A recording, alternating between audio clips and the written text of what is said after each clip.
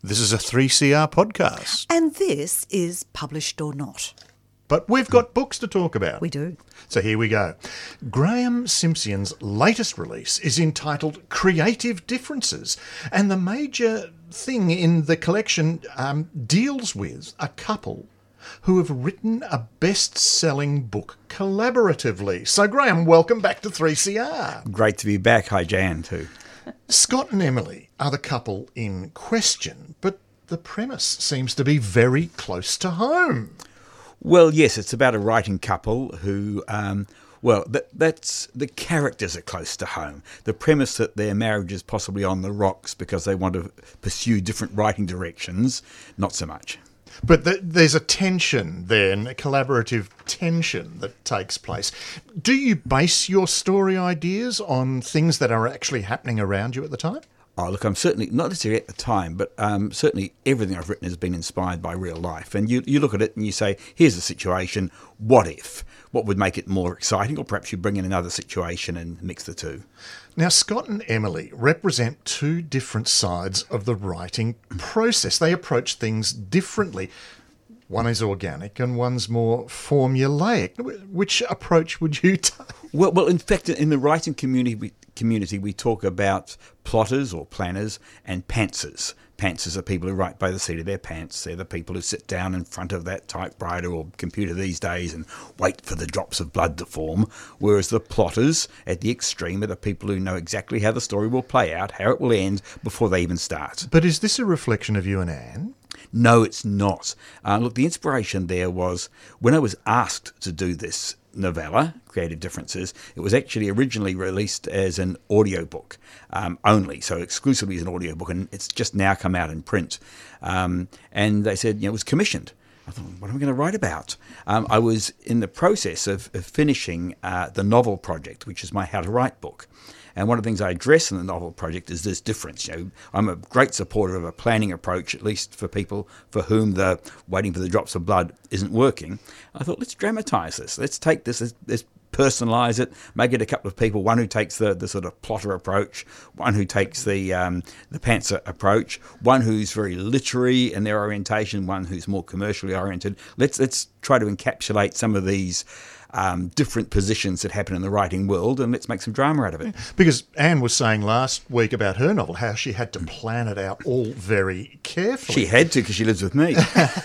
But at the same time, you've talked about that writing almost a self-help book there, but this reads in some ways, if we read it on one level, as a self-help guide to inspiring would-be writers. Well, suitably wrapped up as fiction, just as a crime book might actually be a guide on how to do a murder and get away with it.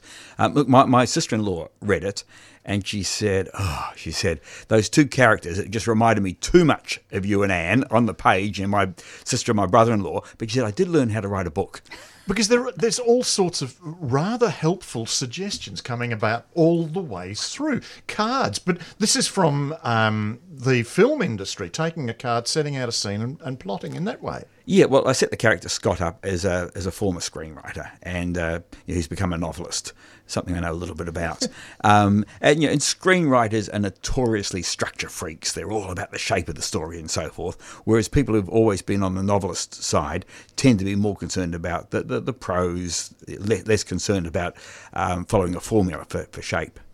Because the structure of this book, we have the two voices, Scott and Emily, but you were just explaining to me in the green room before the show went on that there is in fact another sort of structure or scaffold that you've used to bind this book together in some ways. Yeah, look, because it was going to be an audio book, I was looking for inspiration from some sort of audio source. And I thought, I tend to write, a structure of my novels tends to be, not always, but in 4 parts. We call Act 1, Act 2A, 2B, Act 3. And I've been writing all about this in the novel project. And audio source, maybe a 4-part symphony. I thought, what about a double album?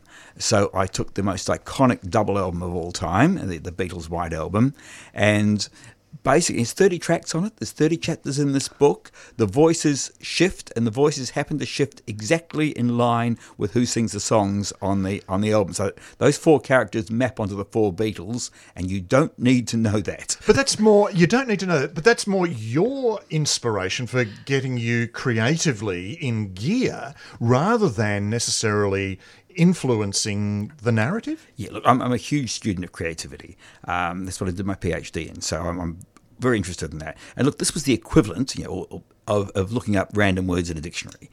Creativity really thrives on constraints, on its head. And so I'm sort of saying, okay, this is the song that Ringo sings. I'm going to need another character.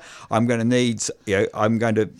need it to be in this place. How will that fit? And suddenly the ideas start flowing rather than just saying, I've got to write another chapter. Now, to this sort of self-help book, we get an element of psychological frisson being I should hope so. added. So there are layers to this novella. The collaborative act of writing takes on a whole other dimension. I told her that I valued the joy of creativity more than sex. Well, he had to, didn't he? Because she'd already said that she valued getting published and that she preferred, that writing was more important to her than sex. And he's just abstracted it away a little bit from that and said, well, in the broader sense, I don't have to be a writer, but part of being a human being is to be creative. So this adds to the psychological tension then between Emily and Scott. But all of a sudden then, we have the introduction of Piper. I won't say it's a menage a trois, but Piper wants to emulate? Yeah, please don't scare the punters with that menage a trois. The Best of Adam Sharp actually has got one of those in it, and it scared a lot of people off. There is no actual menage a trois in Creative Differences. But there's the psychological challenge, or the tension starts to rise here, because Piper comes in, she looks like Emily. She takes Emily's writing classes. Emily feels almost as if she's being stalked, and then she seeks advice from Scott. Yeah, look, I think she's a bit of a super fan, and they certainly exist. And she wants to emulate Emily, and part of Emily's life is Scott, but it's not so much of a threat of a romantic or sexual betrayal. The threat is actually a literary betrayal. But if you've equated literature and sex already, so I didn't equate them. It's me reading into it, is it? It's my fault. But look, it's certainly there. It's certainly there, not so much as a metaphor for sex, but as a metaphor for an important underlying part of the relationship. Scott and Emily have, the premise of the book is that Scott and Emily have had this massive success writing a book together, where she's done the beautiful prose, he's done the story. What a great success. He just wants to do it again and again. And she says, well, no, I'm going to use the money we've made to go off and write beautiful prose and do worthwhile work. And the clash sort of comes out of that, the literary writer and the commercial writer. Well, that adds to that whole notion of what we value in literature, which is a question that's actually raised in here about what is acceptable, what's not. Is literature more than just the structure? And all of these sorts of questions start to emerge then from this.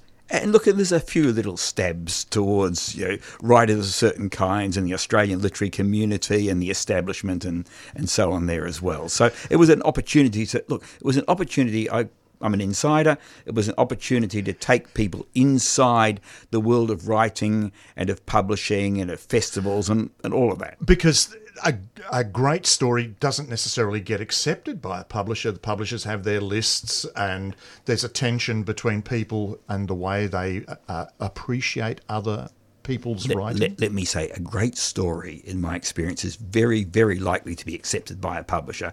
Great writing, not so much. And that's that clash. My writing's better than yours, but you got in because you got a better crime or whatever it might be. But here we go. We've got a little writing task that Scott has given Piper, which Emily borrows to write her own story. Now, there's a couple of questions here because it's a story from the perspective of a terrorist. Is that a suitable sort of thing to pursue from a literary point of view? And whose idea is it? Who owns the idea. It's very, very hard to copyright an idea. So, and I wanted that sort of ambiguity to be happening there, so that none of this really comes down to legal issues. It comes down to moral issues. And, there's a point where Scott says, "I just give it all to Piper," and that sort of thing. And Emily, who's done a lot of creating this idea, feels betrayed, even though she doesn't want to follow it forward, and so on. Because that idea of writing from a terrorist's perspective is new. It's a creative influence for Emily, and gives her something that spurs her on to improve or develop her writing. Yeah, and look, Scott's the guy who knows everything about writing but can't actually do it. Emily is teaching it, but her teaching is very much, let's break out the groups, let's all write something, let's all appreciate each other's work. She doesn't know much theory at all. So Scott's the fount of all knowledge on theory, but just can't do it. Emily intuitively writes very well, but can't explain how she does it. Yeah, and so there's that tension there, as well as the tension in the relationship. And we're not going to actually say what happens in the relationship. We need to read, or the listener would have to read for themselves. Except that the story about creative differences. Here's people who are brought together by writing a book together, but then they don't want to do that anymore. At least one of them doesn't want to do it anymore. And the question is, will they now stay together? From both a literary point of view, if you like, but particularly will the marriage, the relationship hold up? And look, I've got an interest. My first book, The Rosie Project, was a romantic comedy. And look, romance is a lovely thing, but it tends to be 6 months, 12 months, whatever. Most of us, the problem that we face is not how to find a partner, but how to keep one. And how do you sustain a relationship? And that interests me far more from a practical point of view. So I'm saying these people are brought together by one thing.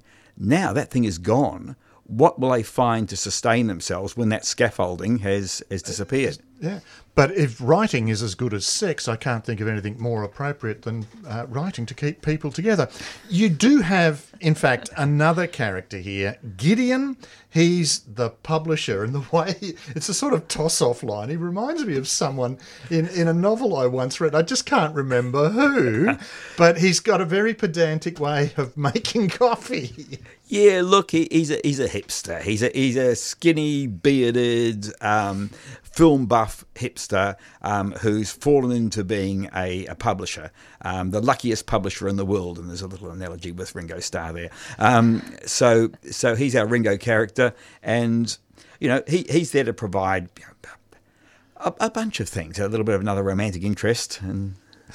And one last question, really. You do take a dig at community radio. I don't know whether I should take exception to this, Graham. Is a little reference to... I think if we're to talk about the literary world and the digs I take, I think the one I take at the at community radio programs on literature would be one of the gentlest digs. But something is revealed. In terms of the storyline, Piper actually is interviewed on air and reveals more than she should have, perhaps.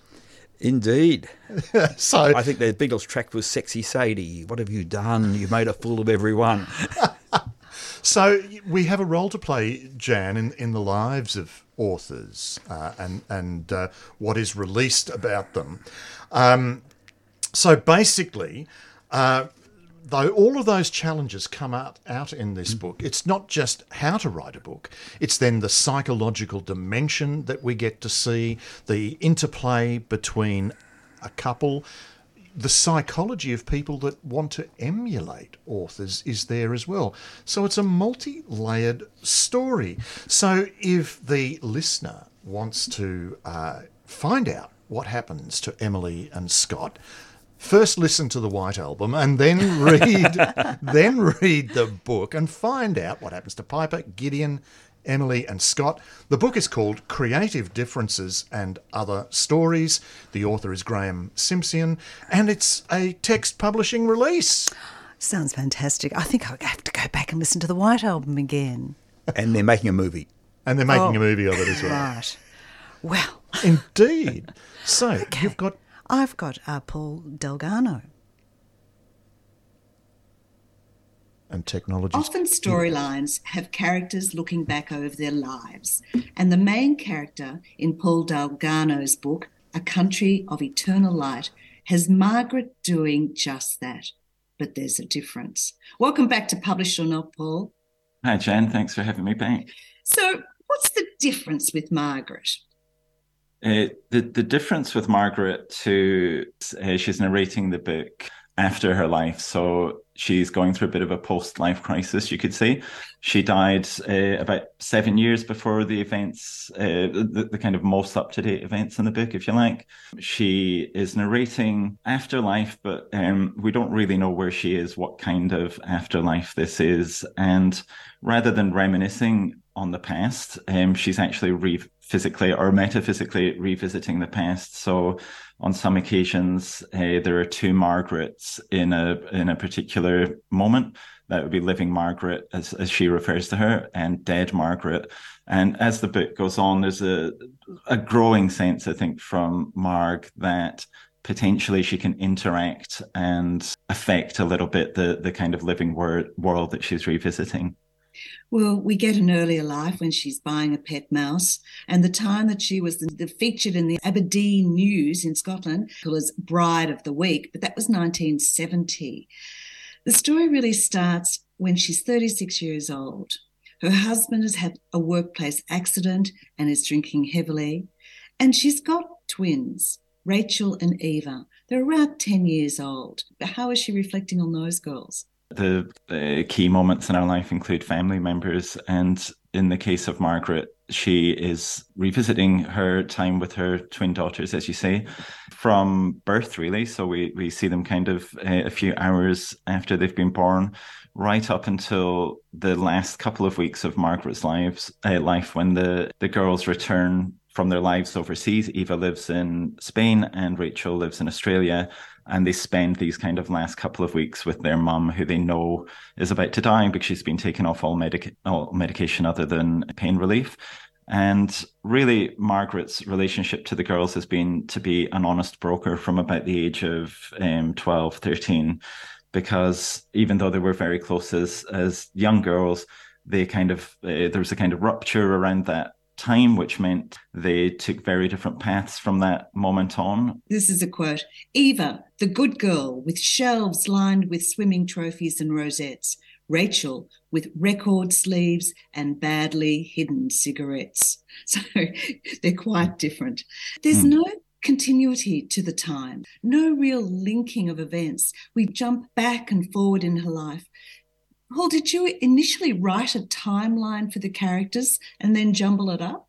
Yes, is the short answer. Yeah, I mean, there's a number of characters in the book, and the time span of the book is over really about 75 years. So there was absolutely no way to be able to jump back and forth without quite a detailed timeline, which became more detailed as I went on, because, of course, each time Marg goes back, if she goes back to, I don't know, 1980, for example, then her daughters are whatever age they are at that point, 5 or 6. I mean, because we've all usually got 2 birthdays in a given year. And her husband Henry's a certain age, she's a certain age, her mum and dad, her friends, etc.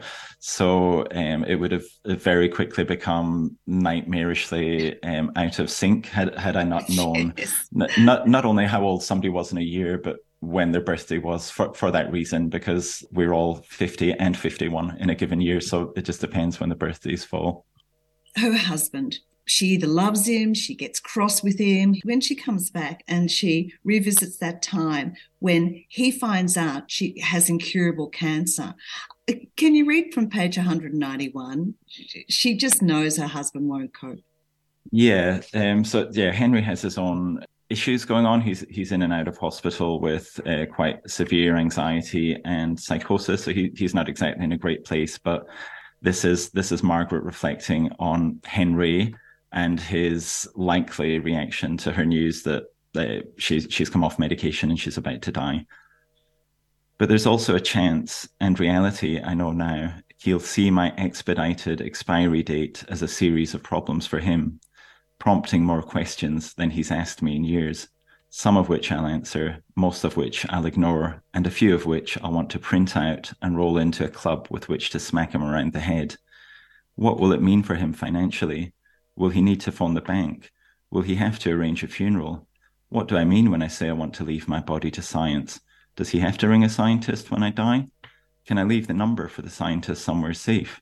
How is he going to deal with his hospital paperwork? How will it affect his pension? Can I write down his internet password? Can I come over and show him how to use Skype and Facebook? Oh, you can understand why she's a bit cross. And she's also cross that Henry is living, not her.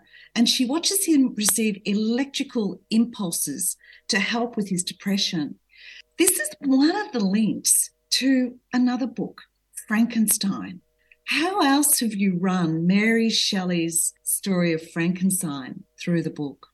Well, it's there all the way through the book. So, from the start and all the way through. And Rachel, so one of Margaret's daughters, is currently reading Frankenstein. It's the first time she's ever read it. And Eva, who is, the reader and quotation marks intellectual of the two, is all across it. She's actually a teacher at an international school. She considers herself very erudite and cerebral. So they're kind of in a bit of a dialogue all the way through about Frankenstein. Margaret herself, because I think Rachel's talking about it and thinking about it, she's reflecting on it too. And this idea of her own mortality, and particularly with the bit where Frankenstein is forced really to create a wife for the monster. This idea of kind of being sliced and diced. She wants to leave her body to science, doesn't know if it'll be possible, but this idea of science and the body after the kind of soul has left it is very much on her mind. And I think just generally, as a very broad link, Frankenstein is the archetypical book looking at what the spark of life is, what is life, what does it mean when it's there, and what does it mean when it's not there. So to me, it was a very resonant book to be kind of in dialogue with this one in a way. There's a time when her daughter Rachel and Rachel's two sons dig a hole and bury a book about Frankenstein for her to read, like a memorial. One boy says, well, we'll put a rock on it, and if the rock moves, we'll know that Grandma's read the book. But this sort of links it into some religious ties too, like Christ and the rock moving from where his body was, and this whole thing about this eternal spirit. And you've got a few of those coming through the book too, like Dante and the Divine Wanderer. Is Margaret an unwilling phantom? I think she feels unwilling at some points. She reflects at one stage that it's great. She particularly likes seeing her grandchildren who live in Australia, and she'll sometimes sit there while they're bathing and slapping water around. And she kind of enjoys seeing her family, but she's also essentially a bit bored and confused as to why this is happening. And the reflections on things like Dante, as you say, and various religious doctrines. She kind of thinks, well, how can this be the afterlife if I'm in purgatory? She's not a Catholic, but she reflects on Dante. If I'm in purgatory, what's the mission? Shouldn't I have a sense of something I'm meant to be doing? And she kind of says at one point something like, you spend your whole life thinking about death, and then your whole death thinking about life. She says at one point too, she's not really a believer in souls. So she's not a religious woman. She's not spiritual in the sense we'd usually understand that. So in a way, she's just a bit kind of perturbed and wondering what's going on. Like, why is she in this afterlife? What's the thing that she's meant to do so that she can actually just go to sleep, so to put it, and have a rest. The other thing that's perturbing her is why, this is 1920, 1921, why everyone's wearing masks. Yeah, in 2021, that's right, because she has no context for COVID or the lockdowns, etc. You've given us a very interesting woman, and I'd like you to read from page 4, because she's a woman who not only thinks about life and death, but also thinks about other more functional things. Yeah, I'll just say briefly, Jen, that one of the kind of inspirations for Margaret is really a couple of women in particular, but not just women in my own family that are staunchly working class, but also were self-taught. And I just always loved the fact that they weren't chasing kind of social approval of any kind, but they were intensely curious, smart, intelligent people who really inspired me and let me see that you can learn things if you want. You don't need permission or a particular kind of background to be able to learn and use language. Okay, so here's the section I think that you're referring to. There's an assumption more prevalent in the past that working class people's brains are inferior, making higher education, the mere thought of it, pointless. The pressure comes from your so-called betters, but also from peers, parents, and siblings, as if certain words are too big for our mouths and playing with them is an affront. Where did you get those? Return them to the dictionary at once. Through the book, Paul Delgado, you've given us some beautiful words. A lot of them, I had absolutely no idea what they meant, but they flew into the sentence so that you got a feel of them. Some of them, indole and putrescine. I don't even know whether I'm saying it correctly. Lucane. Did you have a favourite one? I quite like that one, Lucane, as you just mentioned. So lacuna is just a Latin word for lake. And the context Marg is speaking about it is her grandma, her Nana Jean, who's a bit of a character in the book. And this is part of the kind of explanation of what's going on with dementia, which Jean has. And it's the idea of lakes opening up in your mind. So we're all, I think, familiar with this broad idea of synapses and signals going from place to place in your brain. And the idea is that these kind of lakes start forming over which those messages can't be sent. And they're called individually a lacuna, so a lagoon in your mind, or lacunae being once it becomes more like the Lake District and your mind is more blanks than information. And there's a water theme through the book that we don't really understand until the end. There's some beautiful alliteration, and can I quote one here? Being Scotland, Maggie Thatcher's malevolent masterstroke masquerading as opportunity. Oh, wonderful. Look, it's not just Frankenstein's story, but there's other storytelling going through the book. There's Rachel's story. It's told to her sons. They're rather scary, those stories. They don't have happy endings. No, and I mean, that's... if you go back and read it, the Grimm brothers and their kind of uncut versions, they're terrifying. All these stories of, what it ends with them having their head chopped off or they burst into flames. So I think the actual tradition of fairy tales for kids, they are quite dark. It's a kind of Disney-fication of kind of modern times that we want to tell kids there's a happy ending, whereas I think to take a story like Hansel and Gretel, for example, is lovely. The kids see a house that's made of gingerbread. So that's a nice bit of fantasy. And apparently food in children's stories triggers the same things in your brain as pornography does for adults. So very exciting. Wow, there's like sweeties or the door handles and stuff. But the message ultimately is, in a time of great famine, might adults kind of betray and abandon their children? Well, yes, they could. And should children, by dropping breadcrumbs or other means, start really honing their sense of self-preservation? And yes, they should. And those darker truths that are there in stories for young children, I think, are the reason we still say them to kids hundreds of years later. Grief and love and the wonderful little details that make up a life is at the heart of Paul Delgado's book, A Country of Eternal Life. Thank you very much, Paul. Thank you, Jane. Thanks. You've just been listening to Published or Not on 3CR.